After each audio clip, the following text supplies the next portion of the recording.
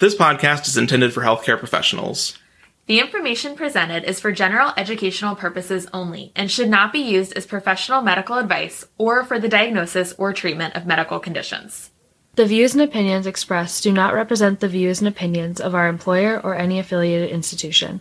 Expressed opinions are based on scientific facts under certain conditions and subject to certain assumptions and should not be used or relied upon for any other purpose, including but not limited to the diagnosis or treatment of medical conditions or in any legal proceeding. Full terms and conditions can be found at portablepeds.com. And now onto the episode.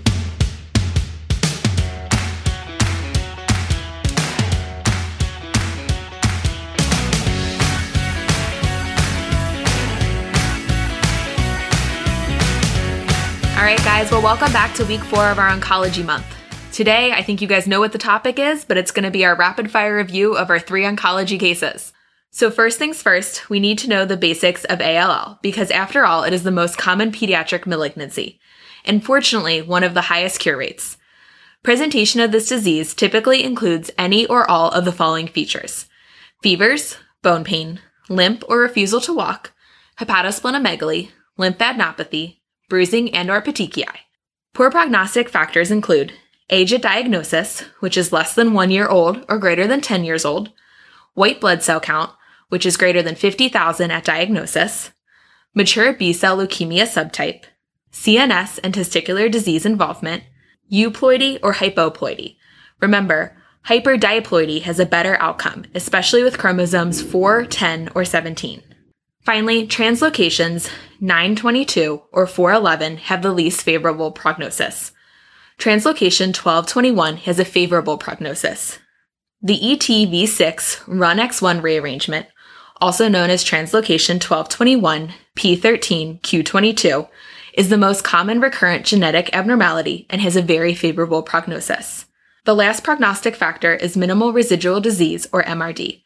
If cancer goes into remission within the first 1 to 2 weeks, with a less than 0.01% MRD on day 29, this is a very favorable outcome. Now, thanks, Liz, for talking leukemia, but let's shift gears and talk about abdominal tumors. So to review a couple of the big heavy hitters for abdominal tumors, let's start with Wilms tumor. So Wilms tumor will be unilateral or bilateral, but it does not cross the midline. Typically, this will present with a well-appearing asymptomatic child who's just incidentally found to have an abdominal mass. If symptoms are present, they tend to be urinary symptoms, such as hematuria, frequency, or incontinence. Wilms tumors have a slight predilection for females over males, African American patients over other races, and also has the highest rates of association with other congenital malformation syndromes, at about 10% of all Wilms tumors.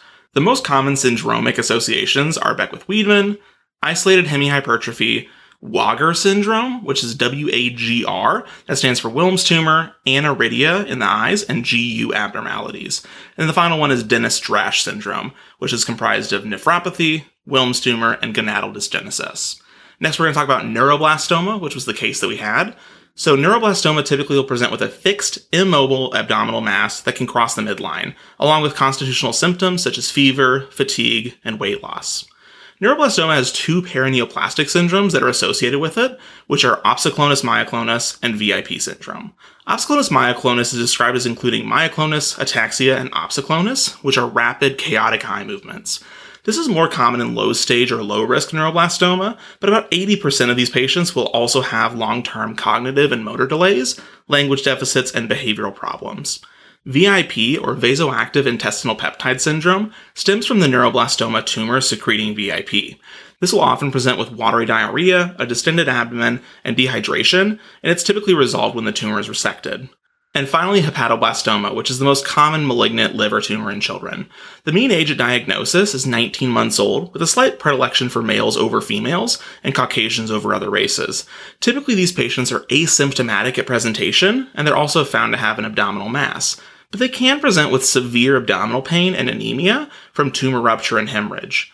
Most cases are sporadic, but they can be associated with other syndromes such as Beckwith-Wiedemann, familial adenomatous polyposis, or FAP, and trisomy 18. Well, that's going to be it for the review on abdominal tumors, but let's shift gears and talk about bony tumors to finish our discussion and review on ONC. Sammy? Absolutely. So let's start talking about bone tumors and its lookalikes. So most bone tumors will present with localized bone pain. The most common sites for bone tumors are the femur, humerus, and tibia. So let's start by talking about osteosarcoma, which is the most common malignant bone tumor in children and adolescents. Typical age of diagnosis is between 14 to 19 years old and slightly more common in boys and African American patients. Most cases do occur sporadically, but there are some known associations with Li-Fraumeni syndrome, hereditary retinoblastoma, and Rothman-Thompson syndrome. And it's also common in children who are previously irradiated. It's most likely to occur in the metaphysis of long bones, with distal tumors having a more favorable prognosis than proximal. Radiographs will show that classic sunburst pattern, and systemic symptoms are actually not usually present on diagnosis. This is in contrast to Ewing sarcoma, which is the second most common malignant tumor in kids and adolescents, and it has a median age of diagnosis around 15 years. The most common locations of this tumor are the pelvis, axial skeleton, and the femur, but it can occur in the tibia and humerus as well. Interestingly enough, there are actually no cancer predisposition syndromes associated with it. These are typically found in the diaphysis of long bones, and x-rays will show those destructive, confluent, moth-eaten lesions, as well as Codman's triangle, which is that elevated periosteum, and onion skinning, which is another periosteal reaction. Around 20% of patients present with metastatic disease on diagnosis and will have those systemic symptoms, and 1/5 of those patients will actually have lung involvement. Somewhat related is rhabdomyosarcoma, so it's actually a soft tissue sarcoma that sneaks its way into our discussion because a minority of cases can present in the extremities. These can present as an enlarging mass with compression effect on surrounding structures and localized swelling with or without overlying erythema of the skin. These are much more common in younger children, with the majority of cases actually being diagnosed below 6 years old.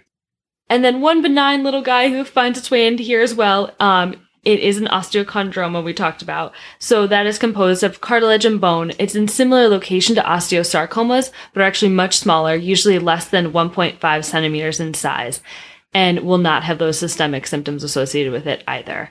The most common locations of these tumors are still in the humerus, femur, and tibia, and you can actually even see these in the radius and ulna as well. But just to note, these are, of course, benign. So that's actually going to close out our month on oncology. If you like this podcast, be sure to share it with a friend. And next month, we'll have all the stats facts that you could want to know, just in time for a rapid review before boards. Thanks for listening, guys. Stats facts. We'll see you next week. Have a great time. Bye.